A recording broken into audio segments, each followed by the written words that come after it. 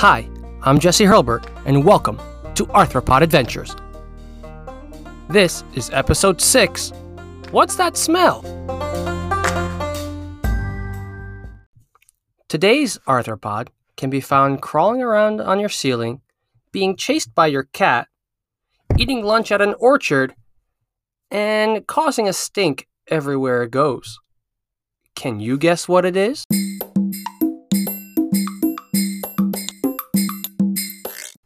Today's adventure takes us to the world of the brown marmorated stink bug.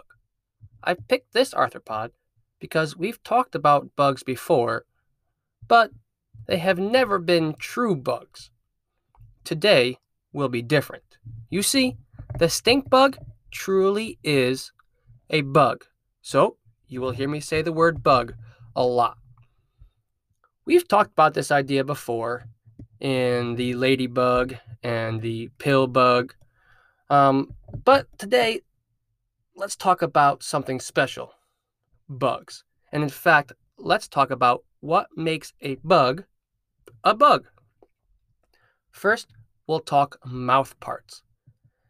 This was one of the main differences that I was able to find. A great article I used for my research about bugs came from the Arizona State University. I encourage you to check out the link in my show notes to see the pictures that go along with it. They are amazing, and you're going to want to see it.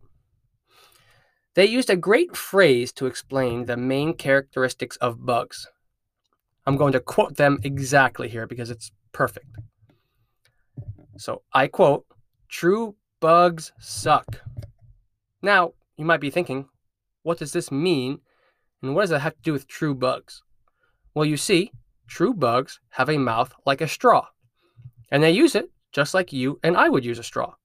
They suck up juices, mostly from plants, although some bugs do drink from animals, but not our stink bug.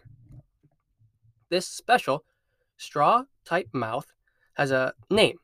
You see, we call it a proboscis. You will want to remember that. It's a word that we will use in this podcast a bunch for a bunch of other animals. You see, true bugs are not the only arthropods with a proboscis, but they are the only ones which cannot retract it. You see, animals like butterflies who have a proboscis can extend and retract, which means to bring it back in when they want to drink. Kind of like how you only use a straw when you need to. The stink bug cannot do that. Their straw mouthpiece is more like a pipe, like you would find under your sink, than it is a bendy straw. So picture just, instead of having your mouth, you just have a long pipe that you use to soak up all of your meals, like always drinking a milkshake. That's what it would be like. True bugs even fall into their own category within the insect world. They are in the order Hemiptera. I think one of the most interesting facts about true bugs is the way that they break the mold when it comes to the life cycle. But we will save that for a little bit later. True bugs can be found all over our planet and in all sorts of habitats, from land to sea. Now, let's get back to the brown marmorated stink bug. Its scientific name is Haliamorpha hales. That's Haliamorpha hales. But we will commonly call it a stink bug, even though there are tons of different kinds. And it gets its name for a very obvious reason. It stinks. You see, when they feel threatened, they produce a foul smell that tells potential predators or would-be squishers to stay away. The second part of their name, marmorated, comes from the patterns on its body.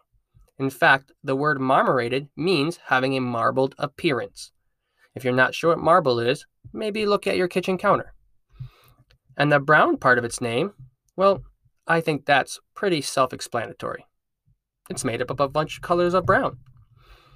Our stinky friend is an invasive species, which, if you remember from our lady beetle episode, means that it did not come from the United States and also is not very good for us here.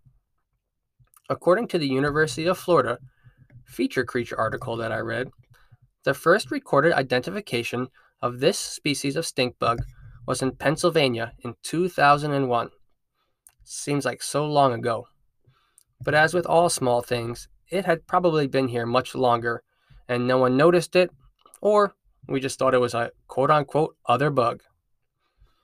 You see, it's actually native of Eastern Asia, places like China and Japan. But once it made its way here to the United States, it spread like wildfire and can now be found almost all over. And it didn't just spread to the United States, it has found its way into Europe and South America. Here in North America, it is causing very big problems for crop farmers and fruit trees. They are such a problem for fruit trees and crop farmers because of that proboscis. You see, they inject it into any fruit or vegetable when they want a snack, kind of like when you use your straw to open a juice box. You see, once it injects this proboscis into the fruit, it uses an enzyme that begins to break down the flesh of whatever fruit or vegetable it's in, and that starts to decompose. And what it might look like to you is a brown spot or a withered looking dead part of an apple or whatever fruit it's on. This is bad for the fruit and bad for the tree. It can cause the apple to drop, it can cause it to change shape, and this has a large negative effect for the farmers who use these crops as a way to make a living. Less apples, let's say, means less money for that farmer. On top of destroying crops, they are annoying for another reason. As the weather gets colder, the bugs search for a warmer place, and most of the time, do you know where that is? That's right, your house. You have probably noticed in the winter, here in Connecticut, because that's where I am, that you will see stink bugs everywhere. On the ceiling, on the windows. I know I notice them, and I always know it's getting wintertime when I find my cats chasing one. Now, let's finally get to looks. As its name suggests, this species of stink bugs are brown in color and have a very distinct body shape in what I call a shield. I want you to picture a knight in a suit of armor holding a shield. That's what I picture every time I think about these. This brown shield, as we talked about before, is marbled. I want you to see, it's okay to make mistakes. And almost speckled with different shades of brown. Now, when you want to tell the difference between the marmorated stink bug and other species, look no further than their antennae, which have white bands on them.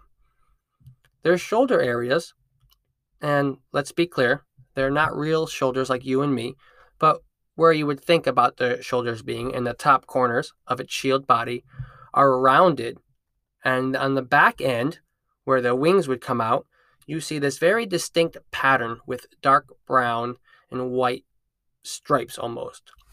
Now, some other stink bugs have similar patterns, but really, it's the bands on the antenna that give it away. Now, it's time for my favorite. Let's see if you can guess it. That's right, the life cycle. And if you remember from the beginning of our episode, true bugs have a different life cycle than most other insects. You see, they do not have a complete metamorphosis like we usually think about. Egg, larva, pupa, adult. Egg, larva, pupa, adult. It's a good way to remember it. Instead, they go from an egg to what we call a nymph. A nymph looks just like an adult, only smaller, and in this case, a slightly different shape to start. And if you've been paying attention to our other episodes, you know that this is different than the other arthropods we've talked about. And these eggs, as lots of others have done, they start out and they're laid by the female under the side of a leaf.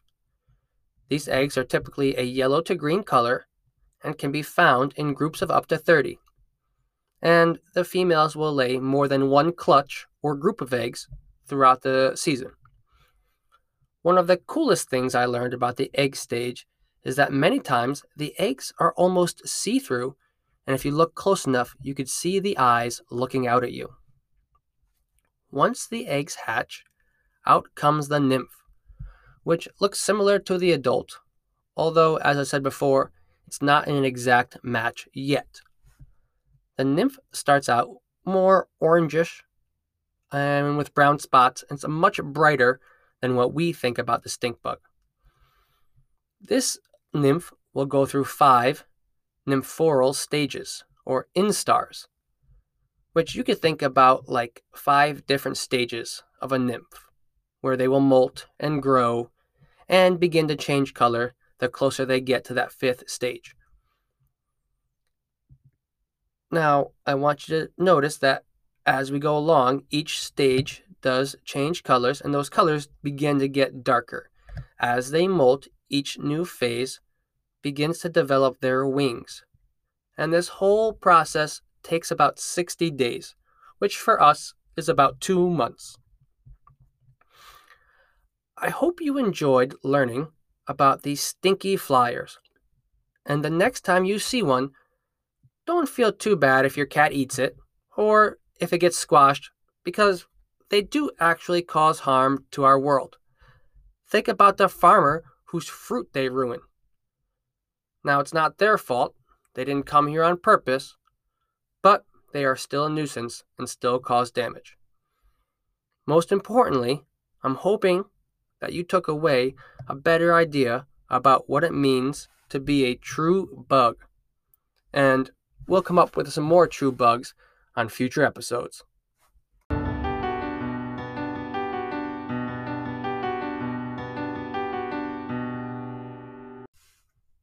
I hope you enjoyed today's episode. If you have an arthropod you would love to hear about, want to tell me what you think about the show, or find a mistake, please send me an email at arthropodadventurespodcast@gmail.com. Thank you for listening. Stay inquisitive and never stop learning. Your fun fact about me today is that I wrestled both in high school and college, and then I coached for 12 years after that. See you next week.